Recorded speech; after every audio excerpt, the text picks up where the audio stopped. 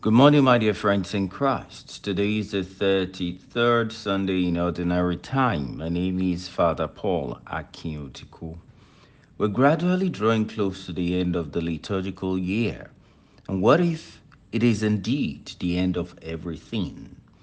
Jesus tells us, "But in those days, after the tribulation, the sun will be darkened, and the moon will not give us light, and the stars will be falling from heaven, and the powers of the heavens will be shaken. And then they will see the Son of Man coming in clouds with great power and glory. And then he will send out the angels and gather his elect from the four winds, from the ends of the earth to the ends of heaven." From the fig tree, learn this lesson. As soon as its branches become tender and puts forth its leaves, you know that summer is near. So also, when you see these things taking place, know that he is near at the very gates. Truly I say to you, this generation will not pass away before all these things take place. Heaven and earth will pass away, but the words will not pass away. But of that day or that hour, no one knows, not even the angels in heaven, nor the Son, but only the Father. Mark chapter 13, verses 24 to 32.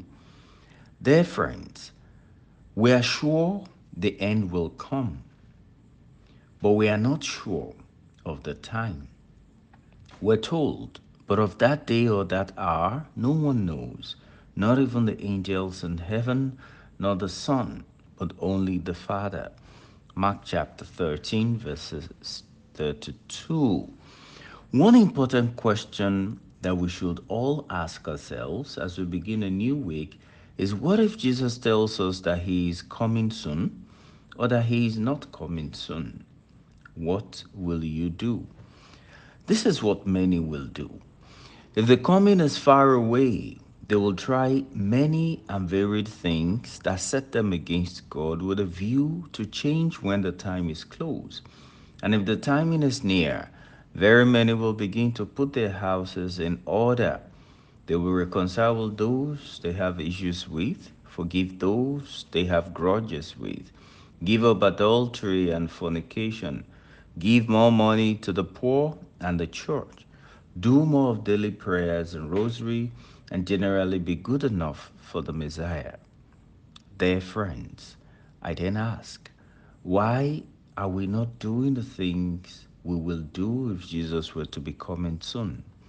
Are they boring? Are they so unfulfilling? Why are we not trying? Why do we prefer the things that the world teaches?